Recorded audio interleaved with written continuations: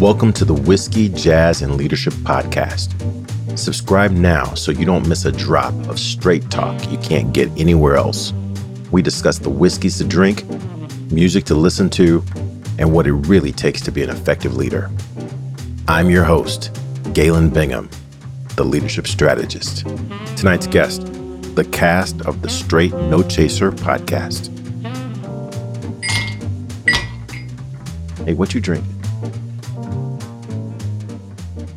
Okay, so we're about to get into a space that I'm going to tell you, I haven't been in this space before. You know, I pride myself at being pretty comfortable wherever I go, and it takes a lot. It takes a lot to make me nervous.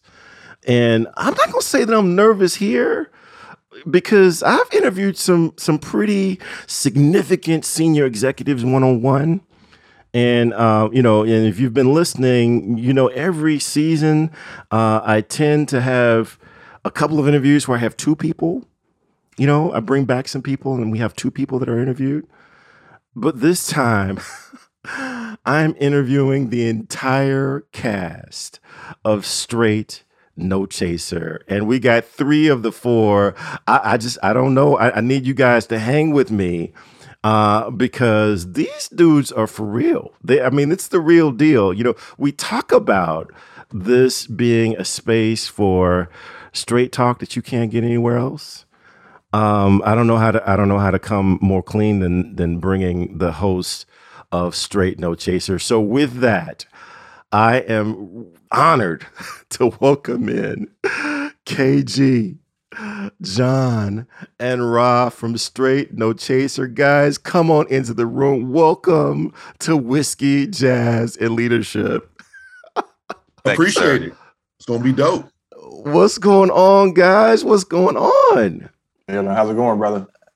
No, I'll tell you, I have checked out your podcast. I haven't checked it out as a podcast because when I first became familiar with your podcast, I saw the video, the online version, Facebook Live, YouTube Live, and so just the camaraderie that's there. Just kind of drew me in, and I think I started stalking you from a video perspective from that point on. So I got a lot of questions to ask, but my audience knows that all of this is prelude until I get an answer to this first question. So in order, whatever order you want to take, tell me your name and then tell me what you're drinking. I will jump out there first. What's going on, podcast land? Brother, thank you for having us on your show. You a grown ass man. So if you didn't like us, you probably just would have said, y'all, welcome to Str8 No Chaser. Let's get into the convo. But you gave us some good words. I know they're not all idle words. So I appreciate you from the heart. Rasheen, the one and only Ra. And what I'm drinking, I am drinking Uncle Nearest. I don't know if Uncle Nearest is in your stash. Pretty sure it is. But Uncle Nearest, named after the black man who taught Jack Daniels how to distill whiskey, distributed by a black woman, all woman executive staff. It is the most awarded whiskey in the world since it's been out in distribution. Uncle Nearest is my jam. People know I stand for Fawn Weaver. Okay, I stand for it. So this is a joint right here. All right, wait. So I got to check in. So which Uncle Nearest? Because I'm kind of deep into Uncle Nearest. So are you rolling with the 1856, the 1884, or are you one of those 1820 dudes? Yeah, I'm 1856 all day long. Okay, 1856, and we're gonna take this moment to put another shout out to the Uncle Nearest crew. Fawn Weaver, here's another one. I need to have you on this podcast. Fawn Weaver, Victoria Butler, Sherry Moore. Come on now. So let's keep going. Who's next? Basically, what's up, people? I appreciate it too. I want to co-sign everything Ross said. You know what I'm saying? Allowing us to be on your podcast and, just come out and talk to you. We have watched some of the episodes and everything. So having us on your platform didn't have to happen, but you did it. And, like Ross said, stand up, dude. We appreciate it and everything. I'm the basic dude of the crew. So I am keeping it very simple. Jack Daniels and Coke. That's it. Very basic, gets the job done. All right. I like it. Just get in, do what you need to do, get out. I like it. I like it. All right. So KG, so what you drinking, man? Let's close this out. All right. So Straight No Chaser, the podcast. I am Keltrick. Everybody calls me KG. And if you are familiar with our show, I am always drinking some form of tequila. Today's choice of tequila is a Reposado from Kah. K-A-H. It is phenomenal. I just closed my bottle out, so this is a special moment in time. Rest in peace, Kah. But I am sipping on tequila as always. Wow. See, I mean, that's an education, right? That's an education. So one of the things I want to put a nod to is the fact that everybody came with something to drink. So I appreciate that. Would expect no less from Straight No Chaser. Showing up in here with apple juice. Watered down. We got to do what we got to do sometimes. All right. Well, hey, so as my listeners know, I put a lot of thought into what I break out for these conversations based upon the people or the person that I'm planning to have the conversation with. And with this one, it was a tough decision because, again, just such a high regard for what I have seen on the podcast from these guys and the connection that we have through my sister, Dana Bingham Gonilo. It was hard for me to choose which one to go with. So I decided to do something that I have not done before. As a matter of fact, this is a project that I had undertaken of creating an infinity bottle where you take the corners of all of your soldiers right before they keel over and pour the corners into a bottle. And at the end of this project, you have this unique concoction that will never be duplicated. And so that's what I've done. I've started my infinity bottle. Let me tell you what's in this. I've got the basic fundamental Buffalo Trace. That's my base. That's 90 proof. But then I've got Ridgemont 1792 full proof, which is a go-to for me. That's 125 proof. I've got Booker's Bluegrass, which is 127.9. Four Roses small batch, which is 104, and then I just put in some Elijah Craig small batch 94. And I've just been simmering this, and I've got this in an I.W. Harper 15-year bottle because it looks like a decanter. This is like amazing. The only corner that I haven't put in here is Uncle Nearest 1820 because I can't find that bad boy anywhere anymore. So I'm afraid to finish that off. But I'm gonna go ahead and pour a little bit of this. Interesting. See, form like Voltron. And we're gonna see what I've been brewing here. Salute, cheers. Oh, good Lord Almighty. Good Lord Almighty. How long did you let it simmer? I've been doing this one for about 6 months. 6 months. Oh my gosh, this has a kick too. This has a kick to it. And I'm gonna enjoy this bottle because I don't know when I'm gonna open this again to pour some out. Usually I pour stuff in, but because of this conversation, I felt like it was appropriate to have a mix of whiskeys so that we could get into this mix of conversations. So while I enjoy this, I would love for one or all of you to talk a little bit about what is this podcast that you guys have? The backdrop that I'll share is you guys have been friends for a long time, and this was just a crazy idea that you guys had after connecting to catch up, and you decide, what the heck, let's let other folks hear what we talk about. But somebody give me a background as to what is this Straight No Chaser phenomenon that's happening. From your mouth to the internet's ears, we like that word, phenomenon. We're just four friends, like you said. We have known each other for going on 20 years plus. We all were connected via Howard, but we all came from various different places and so on and so forth. So we're very different, but we're all very good friends and everything. And over the pandemic, when COVID hit, we used to be able to get together at least, once a month, every now and then, go out, chop it up, chill, talk. We couldn't do that anymore. So came up with the Zoom calls and boom, it went from there. Can I add to that in terms of, because I don't want anything to go over Right. people's heads. When John says, because I want to speak to the special sauce. When John says we are very different, you have 4 distinct personalities. And right now we live in an age where when fellas run together, they're cookie cutter, carbon copy images of each other. They're all dressed the same, talk the same, drive the same, deal with the same type of women. We are 4 unique dudes that have been anchored into each other's lives. And I think for us, that's that special. I used to tell Neil all the time, you couldn't put a better 4-man crew together. You couldn't.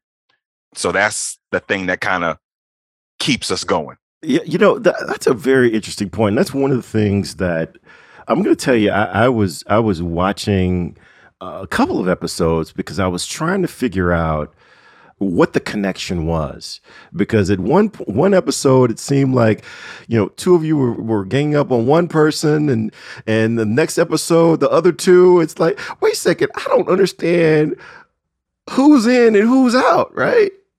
I'll to answer your previous question and then jumping on this one, I would say that the foundation of our show is friendship. At the end of the day, we're all close friends. We've been in each other's lives. We've been in each other's weddings, the birth of our children, even supporting separations, whatever you can imagine that happens in life, we have been there for one another throughout those stages, good, bad, ugly, and then the ones we can even talk about publicly. And I think because of that connection, we're able to have some really robust discussions. And to your point, we can disagree hard, real hard. And there's no hard feelings. We know it's all love. And it's coming from a space of care, affection, concern, and sometimes tough love, quite frankly. Mm. We get a chance to have those discussions publicly, like people get a chance to get, peek behind the curtain, so to speak, and see how we are. To Ross' point, we're very distinctly different personalities. Everybody kind of shows up with their own uniquenesses. Neil, if we have a bet, Neil's gonna be the first person to curse. Like if we got to bet money, my money's always gonna be on Neil to throw out the first, vulgarity. John's gonna be the first person to make everybody laugh. I might say something a little off the wall. Rasheem is typically try to be grounded, but he can be evil raw at times as well. So that comes out too. So we just have a good time. People get a chance to actually see, a bunch of Black men that are friends, and it's not. I'm trying to think, like, you don't really see that kind of thing that often. You see it, movies or TV shows or whatever the case is like that. But it's hard, I think, for people to make friends, especially as we get older. We're all in our 40s, almost in our 50s. You know what I'm saying? And we've known each other for a long time. And I think that energy kind of shows itself to people. And, we can have conversations about anything from something trivial to something very, very serious, because we are all, tight and we know one another and so on and so forth. So it's kind of like giving people a window into the kind of conversations that I think other people have. Everybody's got their own little group of friends, but you very rarely see them people and hear what they talk about. It's kind of stuff that you just see at this point in time. You see it on the internet or you see it via text message or something, but to actually hear dudes that's actually friendly talking is, especially Black men, does not happen that much that I'm aware of. And it's not always about what Black women are doing or not doing, and that kind of energy. Yeah, it's definitely, my experience has been that it's definitely not the stereotypical conversations that you see from us that are, on the television shows, because very often, I will see some of those characterizations on television shows and can't identify with it, right? Because that's not how I talk. That's not what I talk about. That's not my perspective. But inevitably, when I watch one of your podcasts, I find myself agreeing wholeheartedly with one of you on a topic. But as soon as we go to the next topic, I'm agreeing with somebody else because that previous dude has totally lost his mind on this one, right? Talk to me a little bit about. Okay, so John, when you did your intro, you said that you guys have your foundation in that you all met and formed your friendship at Howard, but you didn't say Howard University. So I just want to put that out there specifically, Howard University, because there are two things that I'd love to get into. Number one, I'm sure that you all aren't the only people that you have met from Howard University. Of all the folks on campus, of all the folks that you've run into, what is it about this group, these three guys that have caused each of you to say, let's keep doing this? All four of us didn't meet at Howard University. Neil and I met a year before the two of us met both John and Keltrick at the same time. We met the summer before we came down to Howard University back in New York at this poetry spot in Harlem called Sugar Shack Cafe. We bumped into each other at Howard and in the lobby of the East Towers. And then it was like, hey, yo, I saw you at, and then we started having conversation. And at that point, we started, of course, comparing notes because we were both from New York, saw each other in New York. Come to find out, we both were poets. We liked to write. I mean, that's how he saw I was performing at the show. Then come to find out, we both got the same birthday, just a year apart. Oh, wow. And then we found out there was a particular young lady we were both seeing at the same time. Me, when I was upstate New York in school with her, and him, when he was downstate, he was her downstate boyfriend. Didn't know. Now, I've heard of blood brothers, but that's a little bit too close, man. It was crazy. It was crazy. But for me, it spoke to bumping heads. Right. It spoke to the serendipitous nature of the connection. And then when you get a year later, both Neil and I are, we young, we struggling, we're on our own. And then we bump into trying to make ends meet. We work a summer program, and these two gentlemen are also working the summer program, John and Keltrick. And then we start to bond over the struggles, the challenges, the obstacles of just trying to grow in to be Black men at Howard University, confronted with a whole bunch of things that's trying to take us out. And I think we were able to form as a unit to get us through each day. But we saw something special in the way we supported each other in that summer that didn't look like any other support that I had gotten from any other group of Black men that I had been with up to that point. Absolutely. And it was worth preserving over time. I'll add to this point. So at the time, I was pursuing Omega Psi Phi Fraternity Incorporated. One of the people that was over the program was a member of the chapter, Alpha chapter at Howard University. And so when I met Rasheen, Neil, and John, they were just a part of the program. John can tell his version of kind of how he got involved in that as well. But you can hear Rasheen and be like, all right, this guy's kind of interesting, right? The way he speaks, his command of the room, like he has that aura about him.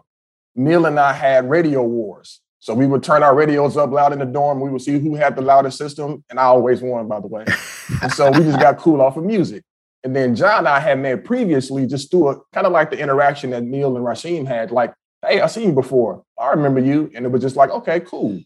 And so the four of us, we were I think if you think about because there were other guys that were part of the program, these were just the four that I would say I gravitated to. Like this group of people were the ones who I thought were intriguing, authentic, honest, consistent, present, caring at the right level, and not guarded and fake and phony. So, and then over the course of that time frame, my grandmother died. Mm-hmm. And the support that I received from these men at that time frame, because that was a pivotal moment for me. It was beyond what I could have expected. And, from that moment on, we have been in each other's lives at various points to support, lift up, tough love, all of those things that I shared earlier. I mean, we had no hot water together when we lived in the house together. And we lived through that. Wow. We didn't have any cables. So we would sit in the hallway and just talk to each other for like hours upon hours. People don't know those types of struggles. Like we had no money, so now we got some money and we can do all of these things we want to do now. So it's a really great experience that we can look back on. Yeah. If you're fortunate, then you're able to create new friends. But no matter how much fortune you have, you can never create new old friends. So that is just tremendous. The other area that I wanted to get your perspective on, because we've heard a lot in the news recently in the past few years about the strength of HBCUs. Howard in particular, with Kamala Harris becoming the first African American vice president. But HBCUs, there has been something that I have experienced because I did not go to an HBCU myself. But I've had a lot of friends, really, really close friends who are alums of HBCUs. And I've said this before, and usually this almost causes a fight until I explain it. But usually my experience with HBCU alums is y'all come with like this confidence day one, like before you've even done anything. It's like before you've done anything to prove that you've got anything, there's this arrogance that usually gets bared out, but not at day one. And what is that? And is that true, or is that just my perception? I wouldn't call it arrogance. I would say it's confidence because you've endured. There was a struggle that occurs at an HBCU where you're among people who look like you, people who have some common experiences that may be familiar with you. And when you complete that process and cycle, there's something to be said about, everybody kind of going through the same rite of passage, so to speak. And once you complete that process, you can look at a fellow HU alum and be like, you know what it's like to be at the Mecca. You know what it's like to go through the capstone. You know what it's like to walk the yard. You know what it's like to go to the calf, go to the punch out. All of these things are just, communal experiences that everybody kind of shares. And when you finish that experience, we still go back. We go to homecoming. We have a great time at homecoming. Some people get money. A lot of people don't. But that's another story. But we love it. It's HU. I have a very different, experience than Keltrick, Rasheem, Neil. I was initially not a student. That period that they were talking about, where we all met at the camp and everything like that, I wasn't a student at Howard at that time. I was going to school at Prairie View A&M. I have a totally different outlook on things. I used to be in the military, bunch of different experiences and everything else. All that to say, I feel like Howard really prepared, at least me, for the quote unquote real world, in the sense that if there was something that I needed to do, nobody was going to be able to necessarily help me. I had to figure it out, but I could find that one person that could help me. And that's been something that I've taken on with me throughout time. A real quick story. I was going to school at Prairie View A&M. I was in contact, because this was after the summer that we all met, which was like summer of 99.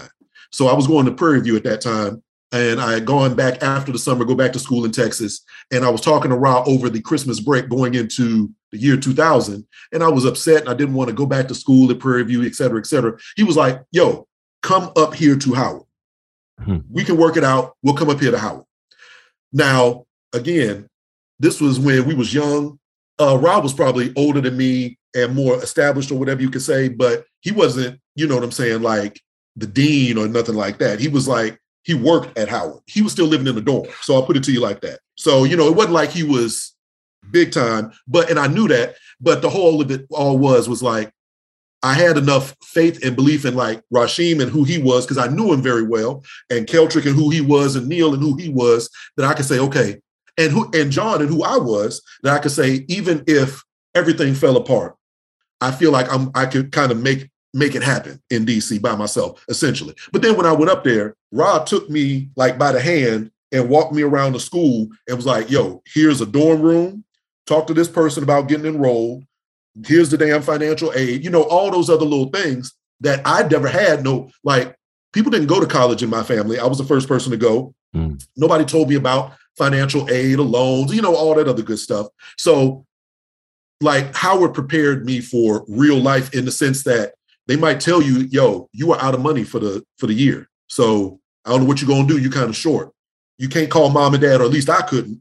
You've got to figure it out. And that's really how the real world is. You are going to be told no, but you got to kind of, work your jelly a little bit and figure it out. And that was like the first time that I was like, okay, this is kind of how it is. So what I'm trying to say is speaking to your point about why certain historically Black colleges graduates come in and feel like, oh, I've experienced I got this toughness or whatever the case is. That's how I looked at it. Yeah. I'll tell you from my perspective, Howard for me was grad school. My undergraduate experience was a PWI or HWI, historically white institution, upstate New York.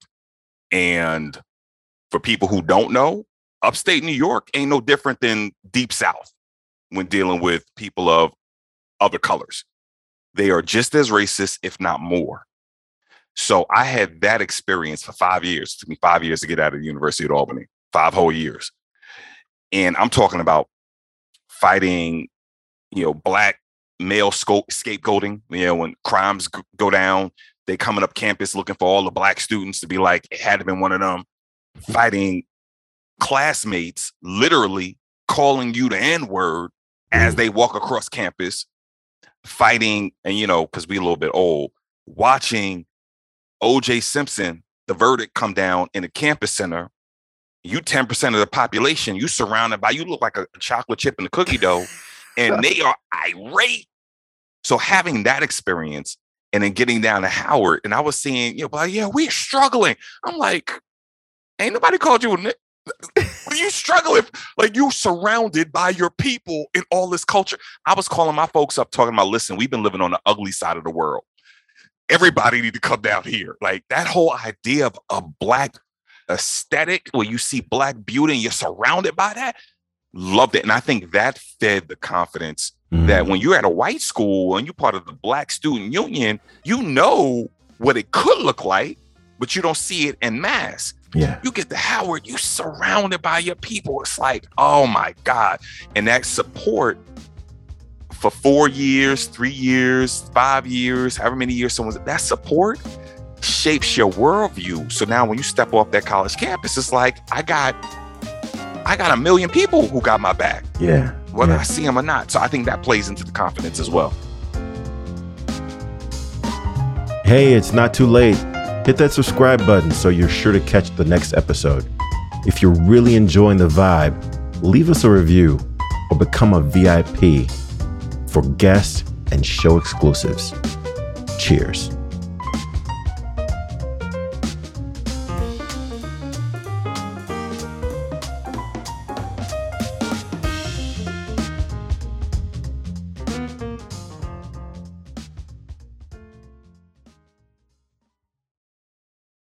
This podcast is a part of the C-Suite Radio Network.